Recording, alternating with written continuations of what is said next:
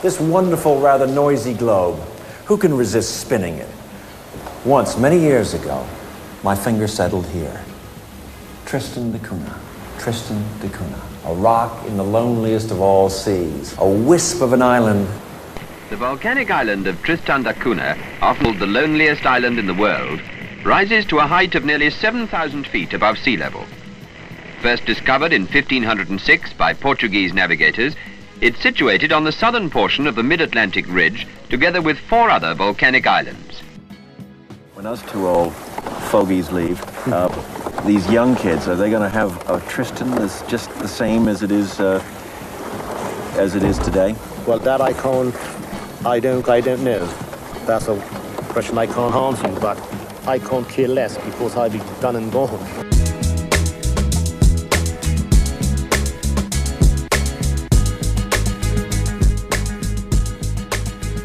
I was sitting there reading Wikipedia and texting people. What's going on, dude? What's up? Oh my gosh. I was just reading the craziest thing. What? Tell me about it. What were you reading that was so worth reading that you made me sit here for hours? How long were you actually waiting?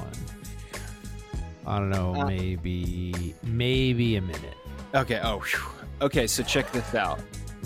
Although I did try like 17 means of communication. Apparently, this Wikipedia article is very good. It is very good. Okay, so I can't pronounce this, but I'll give it an all attempt. It's the Padmanabhaswamy Temple in India. Okay?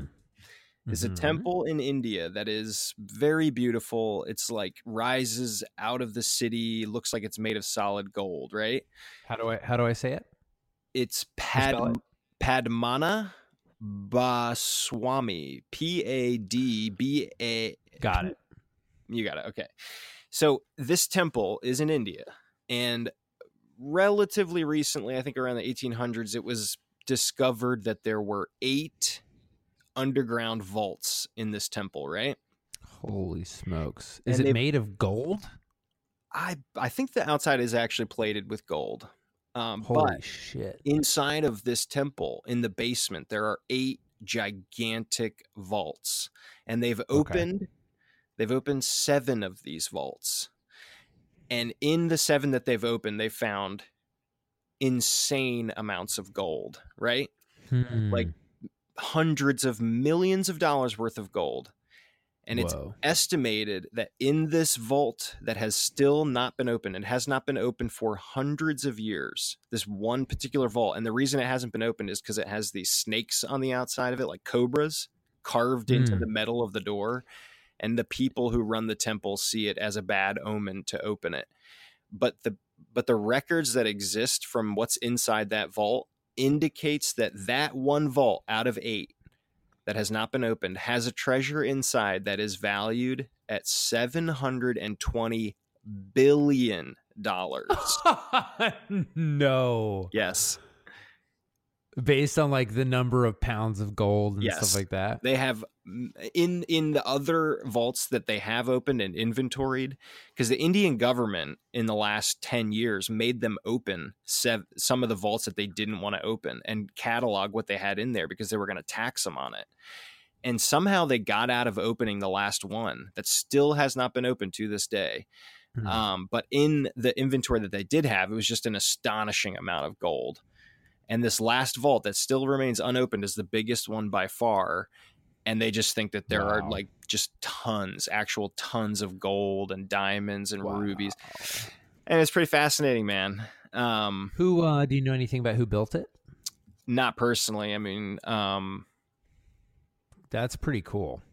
Yeah, it's pretty nuts, man. I'm looking up a picture. of the vault. Yeah, vault that B. no one wants to open. Yowza. I don't blame them.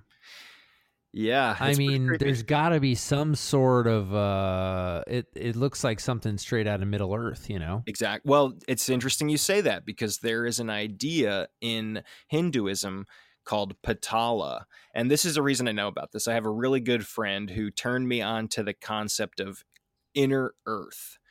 And this is sort of a wackadoo theory that if you go up to the Arctic, there are actually inlets where you can go to like a subterranean world.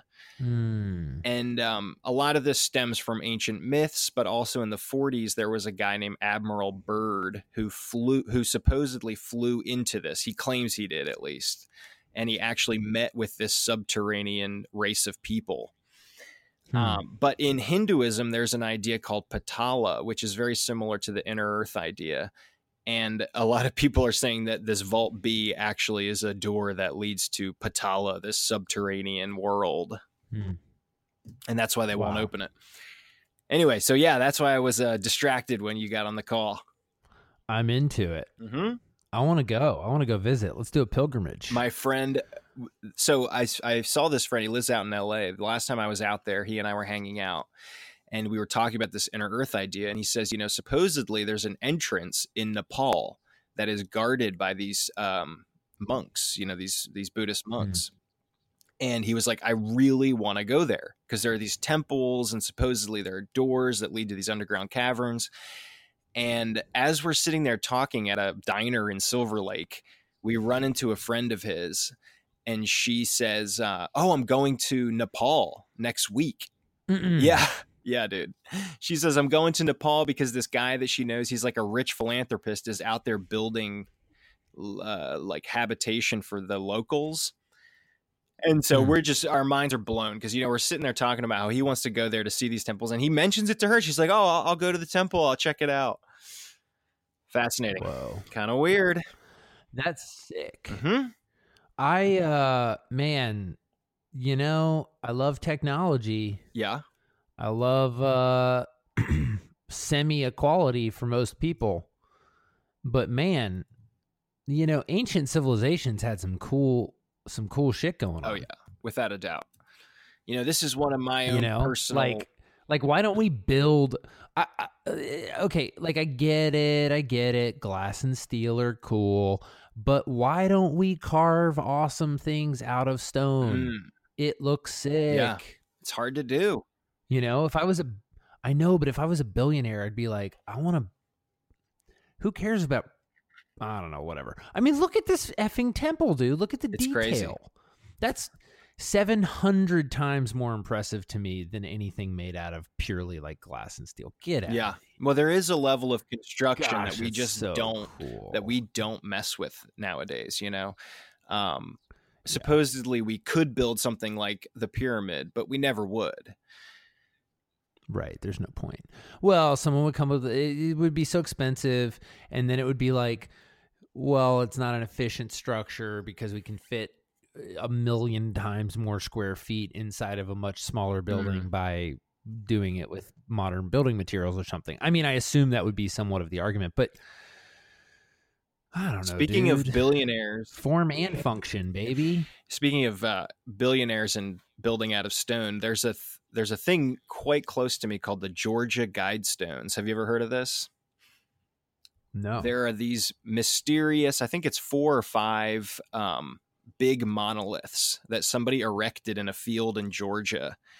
And they're called the Georgia Guidestones. Nobody knows who put them up. A lot of people think it was Ted Turner, who lives around here and is very wealthy. Oh. But the Georgia Guidestones have these rules for humanity on them. And they're very contentious, man, because these stones came out of nowhere. They're giant granite blocks, kind of arranged. I'm looking at one. Do not be a cancer on the earth. I'm down with the Georgia Guidestones. Well, how about already. this? Maintain humanity at under 500 million people. That's the first one. Oh, never mind. This sounds like a really great thing to weave into a plot of a movie. Right. Like some this is the beginning of like a noir, is like these things pop up and people are like, where did this That's come exactly from? what happened. But they're clearly like built to last. Right. They're built to be a modern Stonehenge, basically. Yeah. Oh, there's written in different languages? Yeah, it's a historical, not historical, but it's something that's for perpetuity. That's the way it's designed. It has some like astrological shit in it. It's a pretty interesting thing. It's basically designed that if it's not intentionally destroyed, it will be there effectively until yeah. And I was talking to my friend last night. We were talking about how there, in Stonehenge and these various ancient structures, there appears to be, and a lot of times there's some astral alignment. Either they reference the stars in them, or they're put in a way that, details a constellation that would have been overhead at the time. And this is no different. The Georgia Guidestones that were made incontrovertibly in the last 30 years do something similar. They have some, zodiac element to it, and it tells you when it was made based on the stars. Just like the Hoover Dam. If you went to the Hoover Dam, there's a big granite block in the Hoover Dam that has the date that it was started and finished, but based in basically in astronomy. So if you knew where the stars were, you could tell what year this was built. I think it'd be cool one day to do, a sort of a trip around the world, but not just a trip around the world, but specifically mix in a certain number of these bizarro places, like temples or mountains or things that people have been doing kind of pilgrimage type things to for a long time. There's India, dude. So Wikipedia has a ton of information about all these disparate weirdo places that exist. But one that I recently got clued into that is utterly fascinating, and there's just so little information online about it, is called the Hampi Temple. There's an Indian temple that has these pillars, and if you ding the pillars with like a stick, they make a tone. And each one is the notes of the Indian musical scale, but built out of solid sandstone. And these are, 1,000+ years old. And they're still to this day, they do not know how they made these. They don't know how they made these stones make different tones, because the only real way you could do that is to hollow them out, like, with a bell or something. It has to be hollow inside. But even that, for it to be hollow enough for like a little ding to actually make the whole thing resonate, that seems kind of wild. They also have stone statues in this temple of guys holding drums, and they're solid stone, but if you walk up and you hit them, they make the sounds of the tabla, that little Indian drum, but it's solid stone, man. If you look these videos up of this stuff, it's relatively hard to find. The temples are famous for having stone chains. So chains made out of one block of solid stone that are interlocking and can move. And they're also no idea how they constructed these. Okay, I'm going to take a stab at how that works. Completely uneducated, but sometimes I stumble across rando videos, and there's, like satisfying thing type. That's like kind of a meme, and I saw this one, and sometimes people will fabricate metal, and they'll fabricate pieces that are so perfectly designed to fit together that you just will put one screw, but you'll basically put like a giant screw on top of another thing that's threaded perfectly, and you just let go of it, and it just and you can't tell that they're two separate place. Pieces, and you can't tell there's two separate pieces, and you don't have to screw it in, it just falls into place. Now imagine doing that with stone tools 1,500 years ago. With stone tools and with stone, not metal. Well, the CNC is what you're talking about. The basically a computer-controlled routing machine, where they take a block of steel or whatever, and they use laser cutting to get these incredibly precise finished products. And if you look, dude, around the world, there's another famous place called Puma Punku that has these H blocks that are perfectly cut in such an improbable way that you look at this and you're like, man, it looks like somebody had a wet saw at a minimum, or really laser engraving technology. It's crazy. Right. Yeah, I agree, though. That's I'd love to go see all this stuff. Have you heard of I want to see some of the natural ones too. Have you heard of the Great Blue Hole? Oh, I've been wanting to go there. It's in the Yucatan.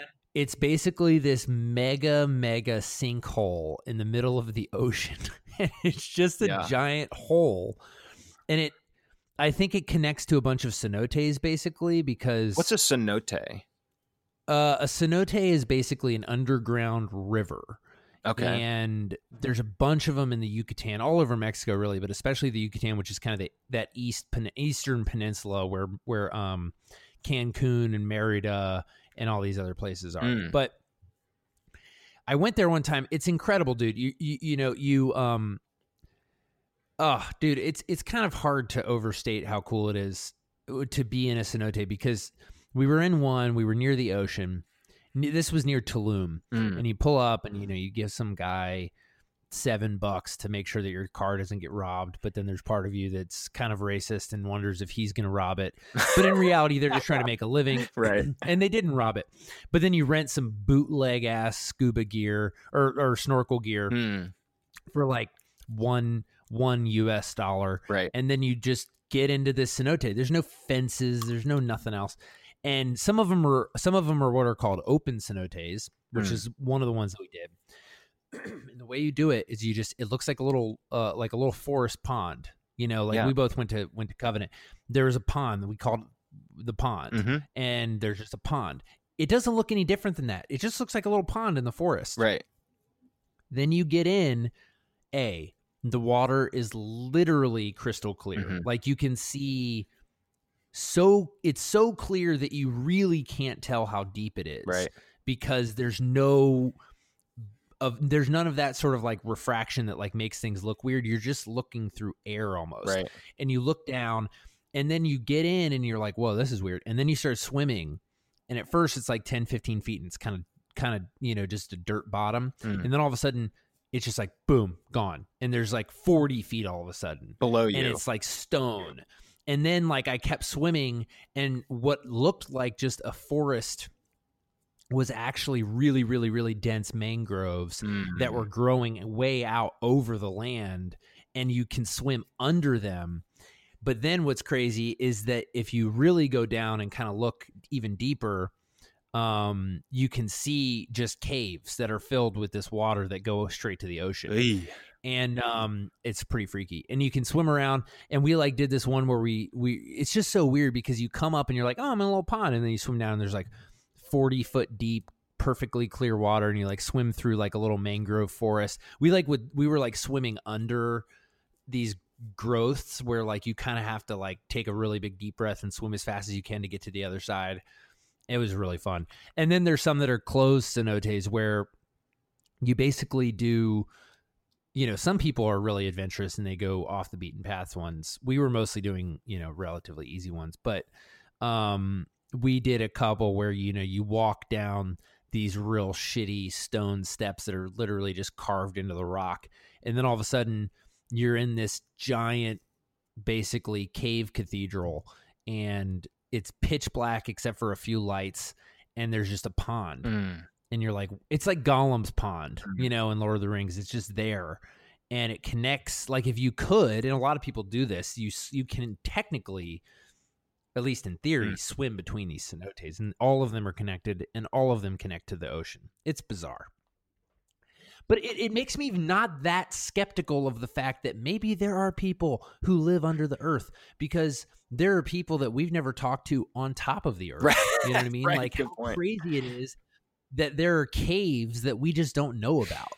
That's not that crazy. When you look at the Great Blue Hole or stuff like this, like we went to, it's so, to me, I know not everybody feels this way, but there's something that it fills me with almost dread. We went to Indonesia years ago because my in-laws were working over there, and we went in the Indian Ocean, and we're on this big boat, and we go out and we're snorkeling, and you're snorkeling is very cool, and you're out there, dude. There's nobody else around. It's the landscapes look just so otherworldly, and you're just out in this warm water floating, and below you, these 20-foot across mantas are just silently gliding underneath you. It is so terrifying in a way. That's awesome. To realize that you are just this infinitesimally small speck on this earth, and there is so much going on just above you, below you, in other parts of the world. We went to Komodo, and they have Komodo dragons there, And you get up there and all the houses are on stilts because these dragons will go in to these people's houses if they could and eat them. And the only people that live there basically tend to the animals. It's a nature preserve. But dudes there, they keep them away with sticks, with forked sticks. And several of the dudes that were running this place had lost fingers, had bites on them. We watched, just like in Jurassic Park, you know, where they lower the cow down and then the T-Rex tears it apart. We watched them hang a dead goat and these monsters just climbing over. You just realize, like, man, this, when you're sitting in your basement or your house in LA, like, there is so much wild shit happening all around us that we are just oblivious to. So awesome. Yep. That's so awesome. I love it. I love that stuff. That stuff, you know, okay, so there's an element of dread. Mm-hmm. There's also an element of, well, then my problems can't possibly be that big. Right. I think about that a lot. You know, like I'm sitting here thinking about how badly I want to go to the Big Blue Hole and get my scuba diving license, and I'm like, man, that's gonna be there, you know, like it just puts work in perspective, you know. Speaking of rollers, psych, we haven't spoken of it at all. Haven't even mentioned it yet. 20 minutes in. No, but okay, so speaking of rollers, let's jump into a quick update. Don't get me wrong, guys, we're not done with our existential pondering. Nor will we ever be. Yeah, tell us. Give us a lowdown. What's going on? So, dude, this is going to, John, I don't even know if you're going to believe this. I don't even know if you're going to buy it. I think you're going to be skeptical, and I don't blame you. I am, oh, man, it's hard to get the words out. Oh, I don't want to believe it. I want to, because if I say it, it's real. Oh, I'm gonna do it fast. No, I'm not gonna rush it. I am handing over the edit to another editor. Say what? Yeah. No. God, that was painful. Why? Don't tell me, John. Don't talk me out of it. No, because I'm tired, and I don't know that. I think I've been saying this. I needed to get as far as I could. I needed to wait until the point where I feel like I didn't have something to offer that someone else did, and I think I'm at that point. As much pain as it causes me to admit it, I think I'm at the point where. Not just, I think a lot of people might think I'm like too close to it, and it's actually less that. It's more, I think I have reached the limit of my skills as an editor, and I think it's time to let somebody else take a crack at it and kind of do a finish pass. I think I partly feel like I can do that because I've made a lot of progress on the story. Mm-hmm. And I think the consensus among the handful of people that have watched it is that the story makes sense. It is working. It is flowing. And now it is smaller things that are holding it back. Mm. And I'm ready to put myself back in the director's chair instead of kind of sitting on the arms between the director chair and the editor chair. Right. So, and how do you feel? I mean, it's out there now. It's official. I don't think you should feel any sort of way about this in the sense that, like, when I was working on that house, my dad and I built a house. You don't think I should feel physically ill with anxiety? It was like my dad can do anything in terms of building a house. You know, he's just like super. Right. But dude, there's stuff that there are other guys that do this stuff every. But could he build the Pashkvanashka temple in India? Give him $2 trillion worth of gems, and we'll see.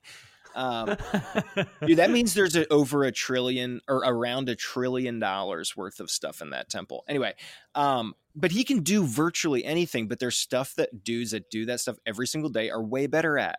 And he's just like, all right, time for them to do this, you know? And I don't think that you should feel anything about it. like you didn't do the lights yourself on the movie. You hired somebody, they came in, they did the lights. Like maybe you could have done it, but like the guys that do it every day, they're going to be faster. They're going to be better. Yeah. And you didn't feel weird about that. No. And it's not just that they'll do a better job. It's that I can now more effectively wear the hat that I am uniquely able to wear.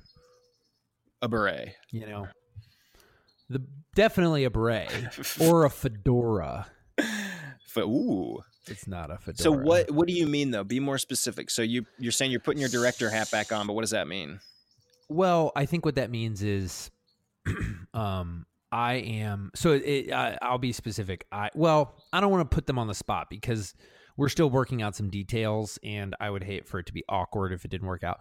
There's a group that is kind of helping me with this, and I will gladly talk about them once I kind of know that it's not going to be weird later. But yeah, there's an editor who's very passionate about the project and feels like he can help. He brings a very different skill set. He's kind of been doing commercial stuff for a long time, has, a lot of skills in terms of kind of style editing and just making things cool and sexy. And I think what I'm getting to when I say putting on the other hat is it's getting to the point where there are so many details to pay attention to. It's very much like it was in production, where for a little while it's been like, well, I just move this scene here and move this scene here. Right. That's a little bit oversimplified, but you know what I'm saying. And now it's getting to the point where I'm like, I need to be able to look at this movie from a different perspective, from a much more, I need to be able to look at it as a movie and not a series of, dude, I don't know how many cuts, hundreds and hundreds of unique little cuts. Right. I can't look at it that way anymore because I have to start judging it on a much larger level with, with music and with, and I just can't do that if I'm doing both. Also, I'm just getting to the point where like my attention is just kind of needed elsewhere, and I'm starting to drop certain balls because I can make really great notes on what needs to happen with the movie in a number of, maybe let's call it 3 to 5 hours. I can watch the movie. I can go back to stuff. I can take very detailed notes. I can condense those notes. I can have a conversation about it in under 5 hours easily. Processing through a list of, let's call it 75 unique notes takes a couple days, right? If they're reasonably easy, and if it's a bigger issue, it takes even longer. So it's like, I gotta not be doing that.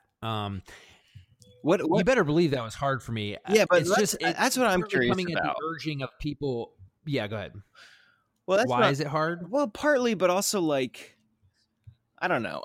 Maybe I'm projecting here, but it almost feels like there's a slap to your pride or something almost. And I just think that's like nuts in a way. Yeah, it is. Am I wrong about that? Or is your pride wrapped up in this? No, there's pride. There's pride, and there's also just control. Right. And it scares me. It scares me, if I'm honest. Yeah. I think this is dumb. Every great director does this. You like how I subtly included myself in the pantheon? You like how I did that? I do. Just kidding. But they do. I mean, every director. No, you're right. Every director who is, let's put it this way, every less of a judgment thing and more of an objective call. Every director who is serious about making the best movie they possibly can routinely gives up control. Right. And I think that may come as a surprise to certain people because they think of like, people like Tarantino or whatever as just kind of being these control freaks or like, I want it that way. But that isn't actually how it happens. Tarantino or Wes Anderson, all these people, they just have a team that they trust. And yeah, I just gotta do that. It is pride, but it's also just, I'm scared I'm going to watch the movie and it's going to be better without me. Oh, You know? really? I mean, well, don't get me wrong. That's not what I think logically. Right. I understand all the logical arguments why that's stupid.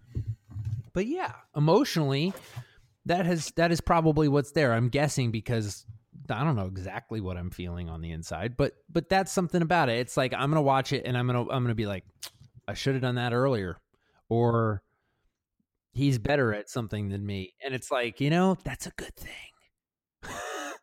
Yeah, but it hurts. I mean, when I was a kid, Yeah.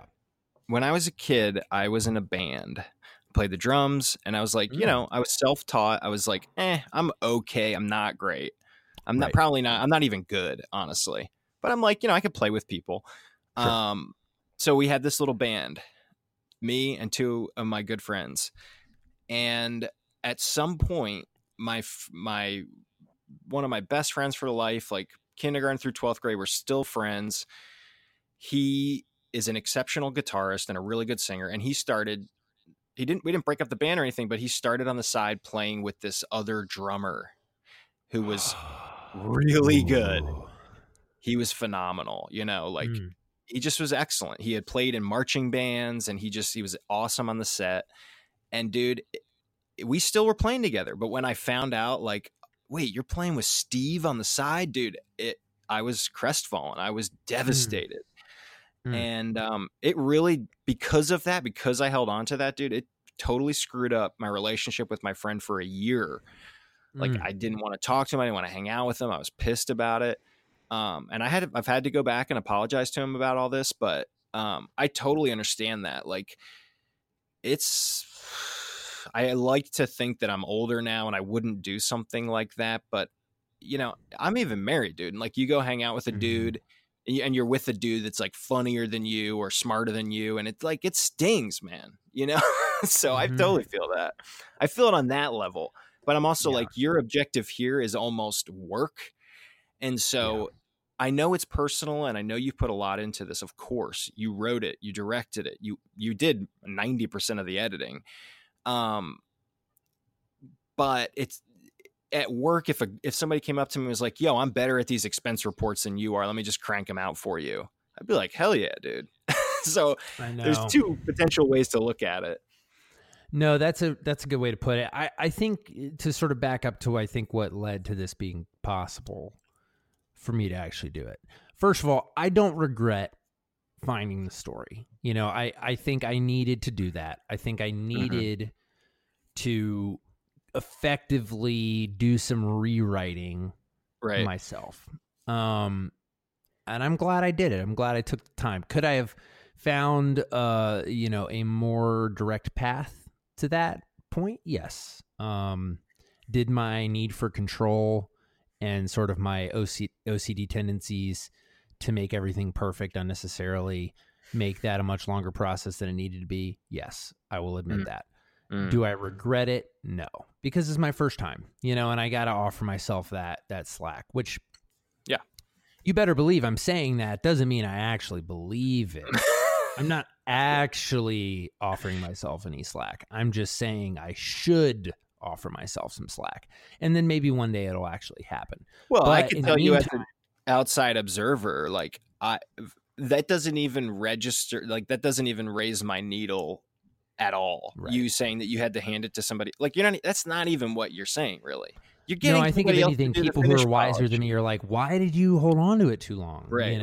And again, I'm saying both sides. Like, I need to offer myself some slack that I got to hand it off, and I need to offer myself some slack that I held on to it for a while. I did what I did.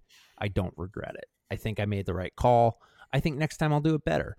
But I think what has actually led to this point, and I don't know if I could have said this even a couple weeks ago or even a week ago. I am at the point where I'm not getting tired of the project, but I'm getting tired. Yeah. And the project, I've said this many times, many different ways. The project is starting to become expensive to me emotionally. I'm hitting the point of diminishing returns where the sneaky thing about the point of diminishing returns is is you start receiving fewer returns for the investments you make. Right. That is a known. That's the sort of the thing you automatically think about. But I think when it comes to emotional investments like this or time, it's not just that the returns shrink, but the investment grows in its significance because it's that last.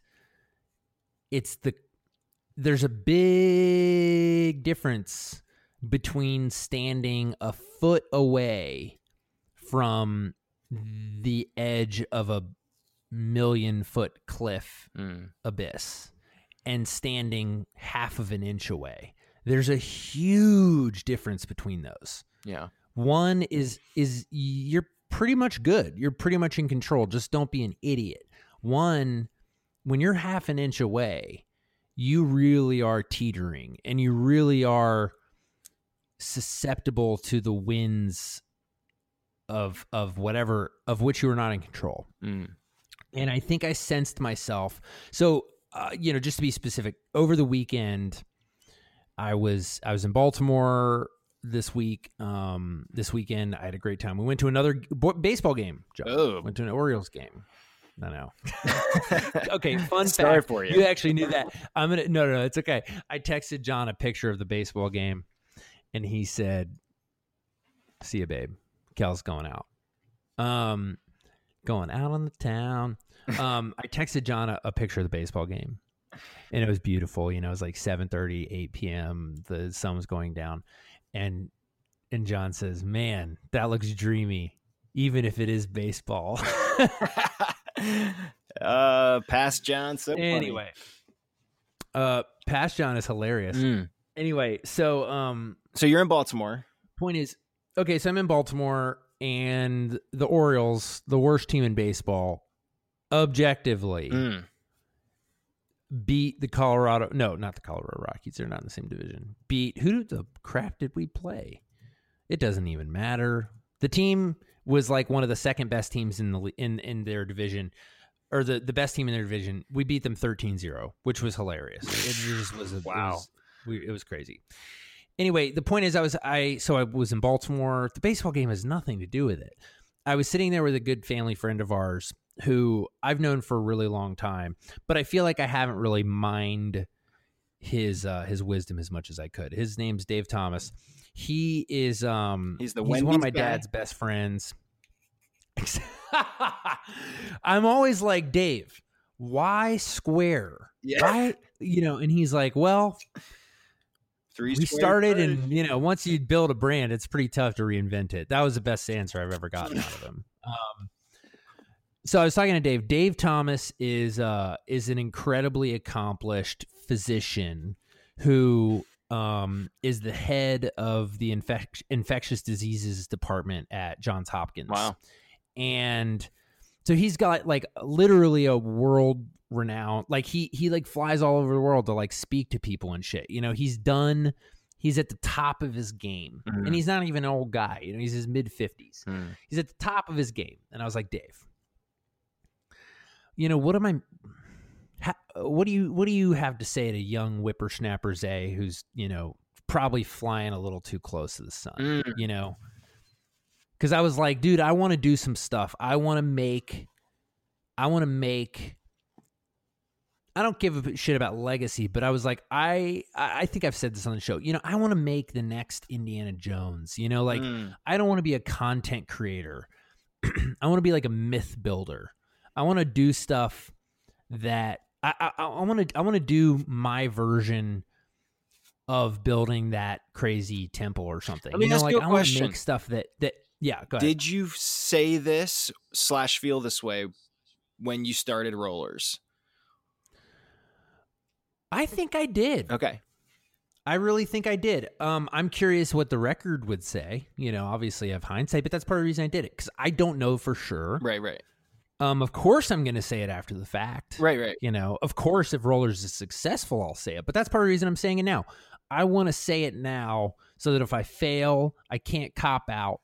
And if I succeed, I can't be called a fluke. I kind of just want to be real. Have you ever seen the Temple of Doom, though? I mean, there's 3 Indiana Jones movies in the original trilogy, right? Raiders of the Lost Ark, Right. which is insane. It's awesome. The Last Crusade, which is one of my favorite movies. It's phenomenal. Right. And then the Temple of Doom, which I tried to watch with my kids the other day, and we could not make it 15 minutes in. It's so terrible. It's not good. No, and that's the thing. I'm not fighting for perfection. Right. You know, what I'm fighting for though is I want to take some big swings and I want to make some stuff that makes people ravenously excited. So what did You the know? Wendy's guy say? So Wendy's guy, Dave says, you know, because I was like, look, I know how hard that is. I also know because I see, you know, okay, on one hand, I know how hard that is. On the other hand, I know everybody's not trying to make it in my field. Right. Lots of smart people are trying to make it in other fields, and lots of people do it. And lots of people even make it in my field. You know, like there are a lot of people who have done things that I would consider absolutely exceptional. You know, there's a lot of Steven Spielbergs to some degree. Sure. Now, they're all very different from each other, but a lot of people don't think Steven Spielberg is all that great. A lot of people don't think George Lucas is all that great. They're like, I'm Kubrick or die. So at the end of the day, I'm not worried about pleasing everybody. But what I do want to do is I want to make stuff that is exceptionally good. I don't know that Rollers it is possible for Rollers to be quite that. And I'm coming to grips with that. And not because I will have failed as an artist. Right.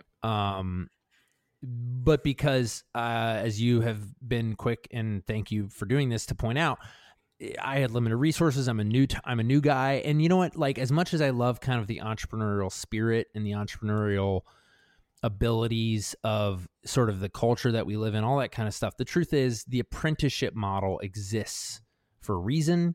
And it has been around for a lot longer than people who just become overnight sensations. And you know what? In a way, if Rollers was a piece of garbage, I don't think it is. So far, no one seems to think it is. But let's say Rollers was a piece of garbage. There's a huge part of me that in my sort of entrepreneurial take on the world, blah, blah, blah, blah, blah, or, you know, mindset, I'm like, well, then I've failed. But you know what? I also never, I don't have, this is my apprenticeship. You know, I don't have a master to work under for a decade. I didn't have that privilege. And so if I did fuck it up and if I did kind of make a mistake, I don't think anyone who's ever done anything exceptional would look on that and be like, well, too bad. Because anyone who's done it knows how friggin' hard it is. Right. Now, at the same time, like I said, I know there are a lot of people who make it. There are a lot of people who do exceptional things in a lot of different fields. And the more I'm around it, the more I'm like, well, the people who are doing this are normal people. And it's becoming increasingly, to me, it's becoming, you know, the idea of pulling that off is less about luck and less about innate talent and more about how many times am I willing to go back to the drawing board? How many times am I willing to do the work when it hurts? And I've talked about that in this process. So all of that, you know, we're talking about all of that, you know, and I kind of said, look, Dave, I want to do all that stuff, but I also don't want to give up anything that I'm going to regret, you know, because that was one of the things that he mentioned kind of in the process of that conversation is people that he has met. Because again, he's around those sorts of people, you know, like he's in that world, and he's like, people kind of joke that people with one Nobel Prize sit around talking about all the people that have two, because if you have one, and he's totally serious, he's like, if you have one, there's a certain amount of luck involved, as there is with anything like that. And so people who have one are like, well, like, you know, they're just worried. It's like, that's absurd. It's completely absurd. But hearing that from him was kind of weirdly comforting, you know, and I think some people feel the same way about like Steven Spielberg versus somebody who has one incredible hit. And it's just like, just one incredible hit is so hard to pull off, and you should be so grateful that you get that opportunity. Right. And so anyway, let me wrap this up. Basically what I'm trying to say is, you know, we're talking about all this context. Right. And I said, look, I'm trying to figure out how to always be kind of right on the edge, because I know that I have to push myself, but I'm also increasingly, especially in the past month, aware of how close to the edge I am in a lot of ways. And I am starting to wonder if I took my eye off of the kind of the safety switch, and if I got a little deeper than I meant to. That's kind of the most like honest take I can give everybody right now, is like, I am a little bit wondering, not if I like fucked anything up personally, but I'm like, okay, I might be half an inch from the edge when I thought I was a foot. And that's a scary place to find yourself, because you got to take a step back. But what I said was, I want to keep finding the balance. And without even hesitating, I said, like, I want to ride on the edge. I'm kind of like, I want to have it all, I want to ride on the edge, but I want, and Dave, without hesitating, was like, be careful, like, be careful, period. Because he has seen, and I think anyone who's been around long enough has seen people give things that they wish they hadn't given. And no number of Nobel Prizes is worth giving certain things up, and I think that's hard to believe before you have a Nobel Prize, but I kind of want to choose to trust those people. I want to not have to learn that lesson the hard way, because, man, if I'm lucky enough to win a Nobel Prize or a Pulitzer or an Oscar or whatever, I sure want to enjoy it, and not sit around talking about the people who have multiple. Anyway, go ahead. Well, the great quote from the Bible comes to mind, and that is, what does it profit a man if he gains the whole world but loses his soul? And Amen. it applies everywhere. I've seen people that have lost their family or a spouse because of their careers, and there are not many people that are thrilled about that at the end of their life. People that have estranged kids because of choices they've made, not even mistakes, but going after something that maybe they shouldn't be going after. Well, I mean, to bring it back to movies, can I just add a quick interjection? Please. Interjection. But to bring it back to movies, Damien Chazelle, who made Whiplash and La La Land and First Man, I got to be honest, I'm increasingly less interested in his movies, because it feels like all of them are rehashing that theme, but all he keeps doing is doubling down on the decision. Whiplash is about, like, what are you willing to give up for the dream? Right. La La Land is about, what are you willing to give up for the dream? From everything I hear, but I didn't see it because it doesn't look that interesting to me, to be totally honest, since I missed it in theaters. First Man is about, what are you willing to give up for the dream? Right. And I'm kind of like, at a certain point, I want to know what it's, I'm not interested in asking that question anymore. I want to see what Damien Chazelle feels, or what he wants to write about when he decides to not give something up for the dream, or when he reckons with the fact that he gave something up that he didn't mean to. That's the next story that I want to see a guy like that tell. And maybe he will. I'm not foretelling any of that, but I think in movies it can happen the same way. Like, those movies are less interesting to me than to me. I'm kind of like, man, what happens when you do that? Or what happens when you quote unquote settle and then find something new in the process? That's exciting. We're always being told two things, or I feel like that life is all about duality. And in one frame, we're all told that, family and friends and relationships are the most important thing, and that's what you should hold on to. But then there's a whole other school of thought that is more aligned with Chazelle, like, go after your goals at any cost. Yeah. Your will is the highest and most important thing. And I think potentially both are true. And you'd have to find a model of somebody who is living like this, but surely it's possible to keep relationships and keep your life in order and still be very successful at what you do.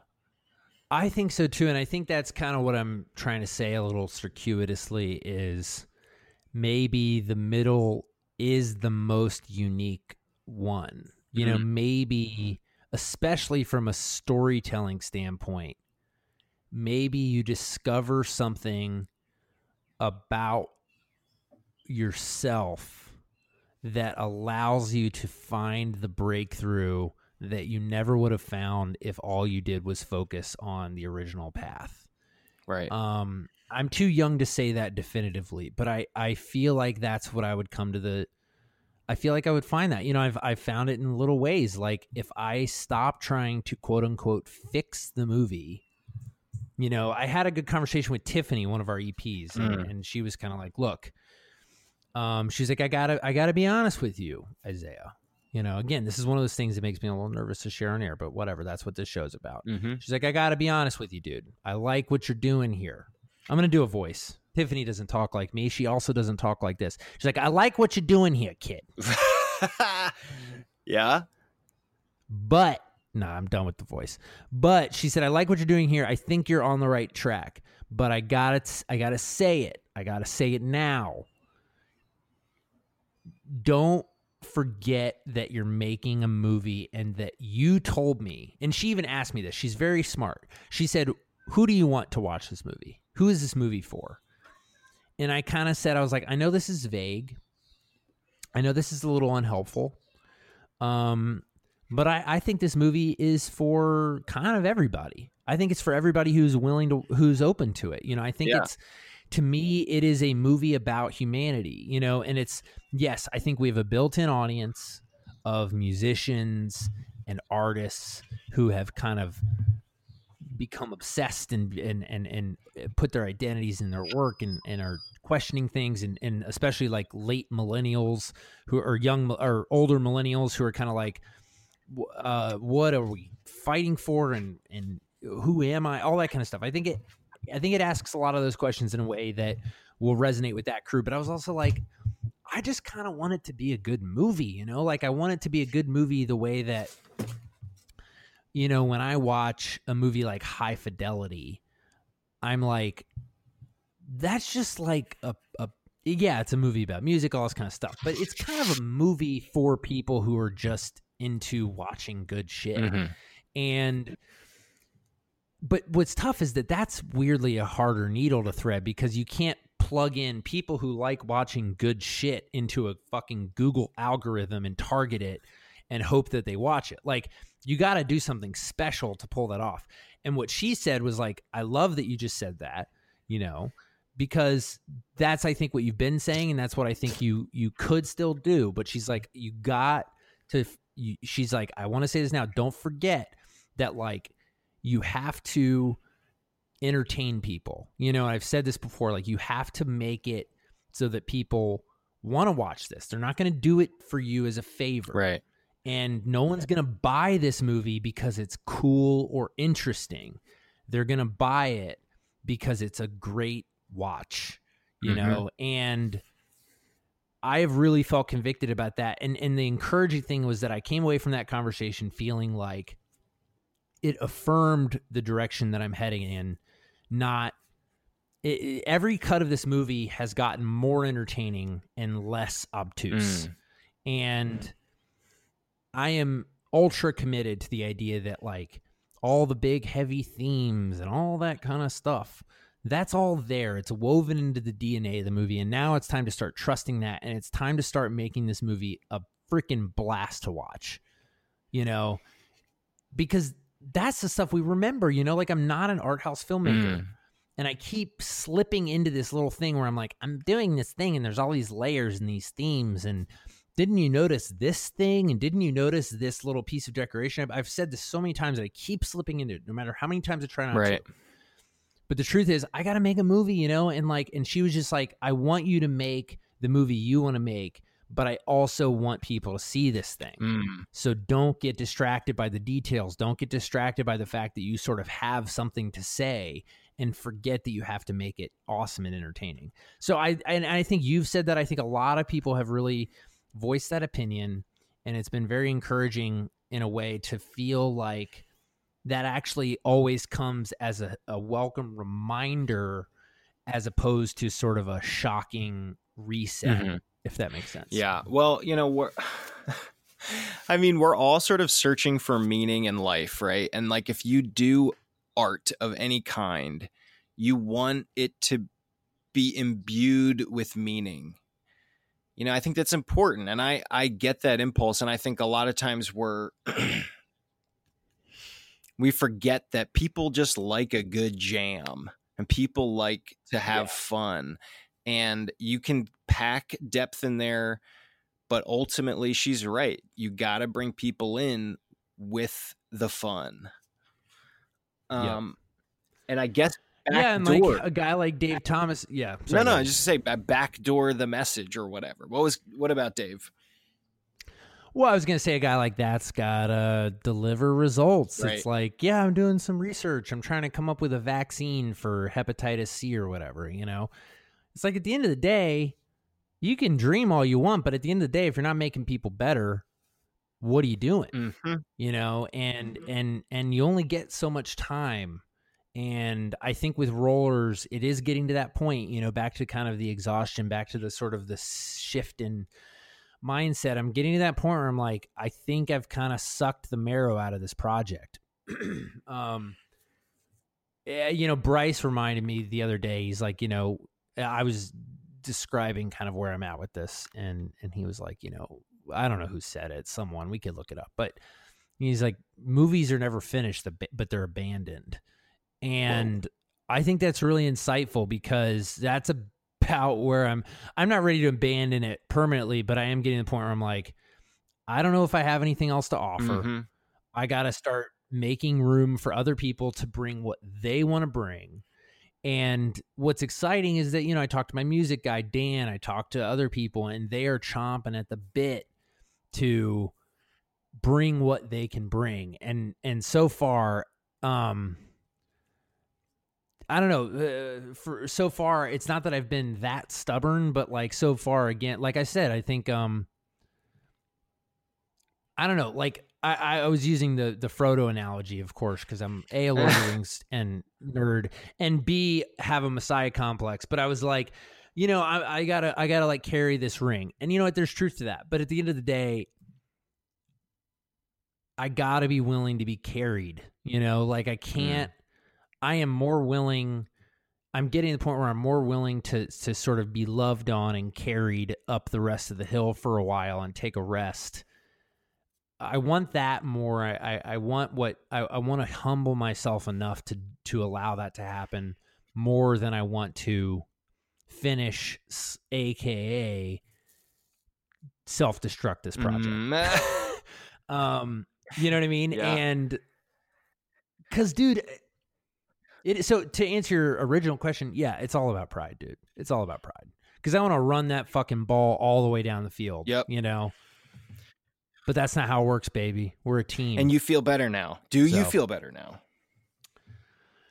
Well, theoretically. Theoretically, I think I will feel better soon. I think I'll feel better once I kind of like actually finish that handoff. Because there's stuff involved. I got to like get files over. I got to get people acquainted with where things are at. I still got to. But yes, I am starting to feel better. And I think when it's going to feel really good, it's going to feel, I think it could feel euphoric. When I watch the first cut and it's good, I think that's going to be and it's good in ways that I didn't intentionally sort of do myself. The same way that when Christian would come up with some great shot and light the crap out of it, and I looked in the monitor and I was like, whoa, I couldn't have done that myself. I want to feel that way with the edit, dude. I'm ready. I'm ready to feel that with the whole movie. I'm just so pumped for that. Do you wish? So anyway, assuming that something like that happens, will you wish that you did this from the get-go?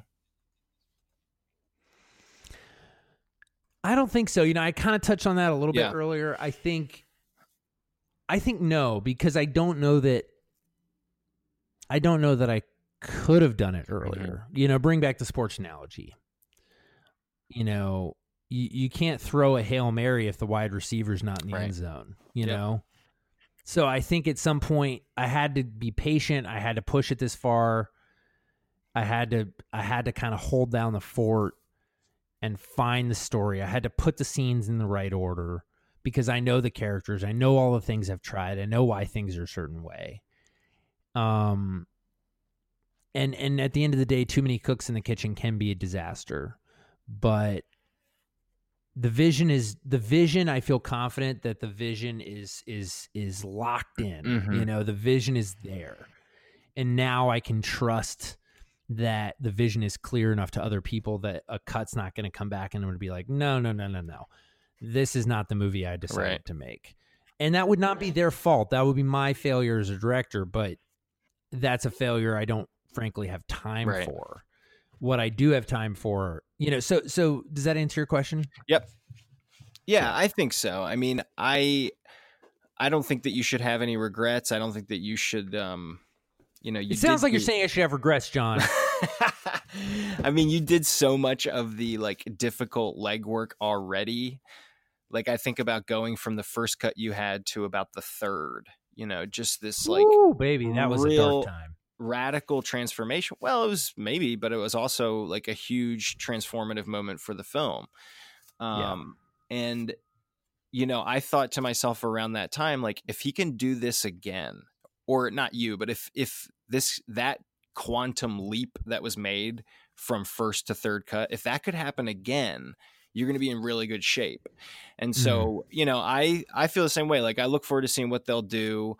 And I don't think it's, you know, in the same way, like with the music, I know I keep harping on this, but I just think it's important. Like you're not going to do the music yourself. You're not going to score it yourself. Right. You never were going to. And even the editing, you weren't originally going to edit this yourself. Yeah. That only came about because of possibly you orchestrated it subconsciously, but also things happened. You know, certain things transpired. People got busy. Yeah, totally. Right. 100%. And you would have, like, if the main actor had dropped out the night before, you probably would be in this movie a lot more than you are. but I don't see any of this as like true. It's 100% true. Well, me and my, I don't want to get up on that. No. Go, I was going to say, me and my wife, you're in the movie, but it's good. Me and my wife both were like, yeah, man, dude, he's like one of the stronger actors in this. Nice. I thought. But no, I think it's crazy. Not that, you know, I don't want to call you crazy, but I think it's nuts to feel bad about this. Yeah. And I think, you know, it is both. It's exactly what should have happened. Like I have this same friend that I mentioned many times already. He told me over this past weekend, he's a web developer. He runs his own business and he had Let's be honest, John, you're talking about Teddy Bronson. Teddy Braun. He runs this. Your friend that lives in LA, not Teddy Bronson. Go ahead. He does live in LA, New York, and he has this web development business. And one of his biggest clients was this diamond merchant. Oh, geez. Who was doing hundreds of thousands of dollars in profit a month, supposedly, on the books, right? So my friend is doing tons of work for this guy, completely rebuilt his site. And over the weekend, he finds out that this dude has gone missing. Oh, geez. And right before he left. Like concrete blocks tied to his feet in the Hudson River missing? Or eventually, like he's kind of missing. Yeah. No, right. Yeah, exactly. Eventually it will be that. But yeah, he took a bunch of diamonds and he took a bunch of money and he shut down the business, which was actually losing preposterous amounts of money, turns out. And he disappeared. And my friend who was doing all this work for him had kind of gotten close to this dude and he was upset. You know, he got screwed out of a ton of money and the future contract. That's kind of hurt. It hurts, but he looked at this whole thing and he said to me on the phone the other day, I wouldn't do anything differently. Even from the jump, I did good work for the guy. I acted appropriately.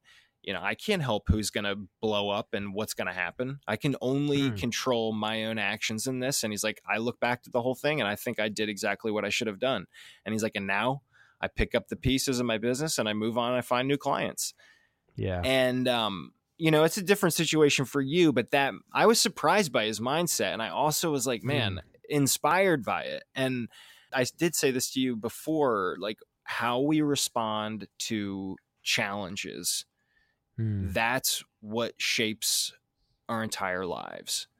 You know, and kids, even as little kids, like how you whether you overcome adversity or you don't, you know, you can tell in a person as an adult what happened in their childhood, or at least how they responded to it. And there is there's an importance to being resilient and picking yourself up and moving on and not taking these failures as a sign that you're a failure or that the universe is trying to tell you to quit. Like Steve Jobs, we've mentioned before, like he got fired from Apple Computer. Started his own business, which was like fine, but he got fired. You know what he did while he was fired? He started Pixar, bro. True, yeah, he did. Which is, to your point, it's insane, you know, like. Right. He could have gone home and started drinking and been like, man, I can't even work at this shitty company I started. When he was rich, he could have retired. He didn't have to do shit, you know? Exactly. Yeah, exactly. And, you know, you're in a different situation from that, but everything, your future will depend on these different difficult circumstances that have happened, how you respond to them and what you do next. Dang, man. That's great. Thank you. We'll leave it there. I appreciate that. You know, well, yeah, the last thing I'll say, because you know I have to have the last word, John. You know I do. Just kidding. No. The last thing I'll say. No, thank you, first of all. That actually really means a lot. And I think it's what I needed to hear. And I think also, you know, I think the reason I need to hear that is because the only thing that makes me anxious, I don't sit around thinking about how I wish I had done things differently. You've asked me that a couple times. I really don't. What I sit around thinking about that makes me anxious is, will this movie solve all of my problems, and will it make me into the director that I want to be? And the answer to that is nothing. The answer is not no, and the answer is not yes. The answer is, that's not an answer you get. That's not a question I have any right to ask, because the point is to do what I think I need to do today and tomorrow, and everything beyond that is virtually irrelevant. You know, like your buddy doesn't need to sit around thinking about how he wishes he had done things differently, because he can't. And he doesn't need to sit around thinking about how he wishes he could do things differently tomorrow, because he doesn't know what tomorrow will bring. You know, like he just needs to do the work. And I find that really inspiring, because if you can make that choice in the middle of like a very difficult, adverse situation, then who's to say you can't make it in the middle of a good one, you know? Yeah. So anyway, but people will, you'll make your situation good or bad, whatever it is. I mean, we know people that are going through horrific times that have like fantastic outlooks. And we know people that are living luxurious, easy lives that are utterly miserable and complain about every tiny little thing that happens to them. So, you know, the answer to your question, I think it is no, in the sense that the movie, the quote unquote movie, whatever happens with it, is not going to solve any issues. That is a much more realistic answer. Absolutely. I mean, even if it's a huge success, whatever, you're still Zay, and you still bring whatever issues you have to the table. You have to. I'm not saying you have issues you need to deal with. I'm just saying in general, this thing will not solve anything. We all do. Right. The issues that you have are yours to solve. Yeah. Regardless of what happens. Well, you know, all right. I know we said we're going to wrap up. Two thoughts from me, and then I'm going to give you the closing word. I want to know what you think about this, and then I'm going to keep my fucking mouth shut. First of all, I've been reading a book called Man's Search for Meaning. It's a memoir written by a guy named Viktor Frankl, who was a psychologist, a Jewish psychologist who was put into Auschwitz for a good significant chunk of World War II. And it's called Man's Search for Meaning. I'm only halfway through it. I haven't gotten to the happy part yet, where he kind of makes a little bit of sense of it. But already he's talking about his accounts. You know, half the book is about accounts from Auschwitz. Half of it is about his time afterwards. Already though, just while he's still at Auschwitz, you know, he talks about the difference between the people who give themselves over to the nihilism of the place, who just survival is everyone's priority, but survival at any cost, right, versus survival in a dignified way is what separates everyone there. And he talks about the way that there's meaning to be found even in the darkest of places. That's been a really inspiring thing. Man's Search for Meaning. It's a tiny book. It's like 100 pages long. You can read it in a few sittings. It's really great. Second, to your point, I was talking to my dad. I was up in Baltimore. I was talking to him. And he was like, how do you perceive what you've done so far? How do you feel about this? And I said, I've got two goals, and I was talking to Dave Thomas about this too. I said, I've got two, I kind of have two goals. And to your point, neither of them are really fix-it goals. The first goal that I've mentioned on air is I want to find a mentor. I mentioned the apprenticeship model. I do hope that Rollers is good enough and seen by enough people to attract the kind of director or producer mentor that not only can help me professionally, but can really not just like give me opportunities, but can really teach me, and can really kind of like with like, if you want to, be a researcher, like you kind of got to find a PhD program and you got to work for somebody doing work for them. Right. To some extent, I just need to find somebody like that. So that's one goal. And the other one is, I said, like, I didn't set out to make, Wes Anderson is one of my favorite directors. I said, I didn't set out to make Grand Budapest Hotel or The Royal Tenenbaums which, by the way, some people hate those movies. Right. So to your point, like, no one's ever happy with everything. No. But those to me are basically masterpieces. And I said, I didn't set out to make those. I did kind of set out to make a Bottle Rocket, which a lot of people don't think is that great. I think it's brilliant. And I'm okay with that, and I think if I don't know that I need anyone else to tell me whether or not I made a Bottle Rocket, but I want to look at it. I want to look at it at the end of this thing, and I don't want to think, oh, that's perfect, or, oh, I had everything I could have possibly needed. What I want to look at is say, I had a vision and I fought like a freaking dog to make that vision come to life. And what I ended up with was a unique, interesting, voicey, complete story that says something and does something that isn't just kind of like bleh. That it actually has something to say. Not that it's perfect, not that it's huge, but that it is unique and interesting and solid as a piece of art filmmaking. And that people, and to me, because I want to be a commercial filmmaker, part of how I will judge that is if audiences connect with it. Right. Because the audience is the other half of this. But the size of the audience, the number of dollars that it generates, is kind of irrelevant to me, and I don't know. I think that's kind of how I interpret a little bit of what you're saying in terms of like, the answer is no. Yeah, the answer is no. But at the same time, we have to fight towards something or else we just get lost. And for me, it's important to remind myself that like, I'm not fighting towards perfection. I'm fighting towards stuff that I love, I want to make a movie that I think that I'm going to love, because if I love it, then I think other people will love it. Right. Okay. Well, now I want to hear what you think, and then I'm done. I'm not going to say another word. We'll see about that. The reason I said that it won't solve your problem, and I said this, but I'll reiterate, is that it's the film itself, whether it's a success or not a success, that's out of your control.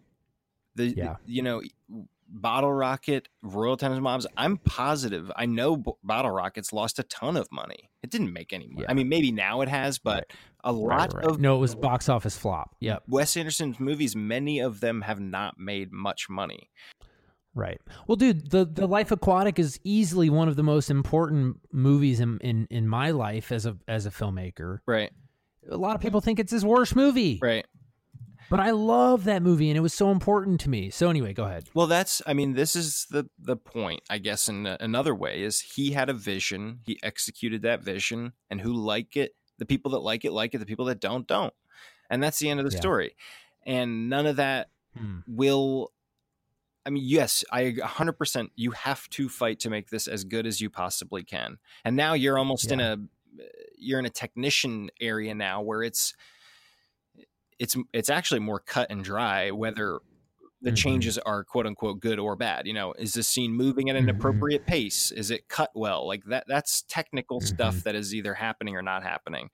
But yeah, you 100% need to fight for this, but keeping in mind that the response to it, the quote, whatever the audience thinks, whatever the money generated is, these are ancillary things in a way. The real change of you, the real Zay change, will just be how you respond to this stuff, how you think about things, and how you move forward. You know, if it is a success and it goes to your head and you become a complete jackass, that's not a success. Or if it's a failure and you go into a deep depression and you never do anything again, it's same issue on the opposite side of the spectrum. But you're going to still be the dude you are, you know, 6 months from now when this comes out or whenever it comes out. You're going to just be you. Taking big dumps in the toilet, eating Mexican food in LA. Like, it's just you. Yeah. Farting in bed, getting yelled at. Yep. It's just you.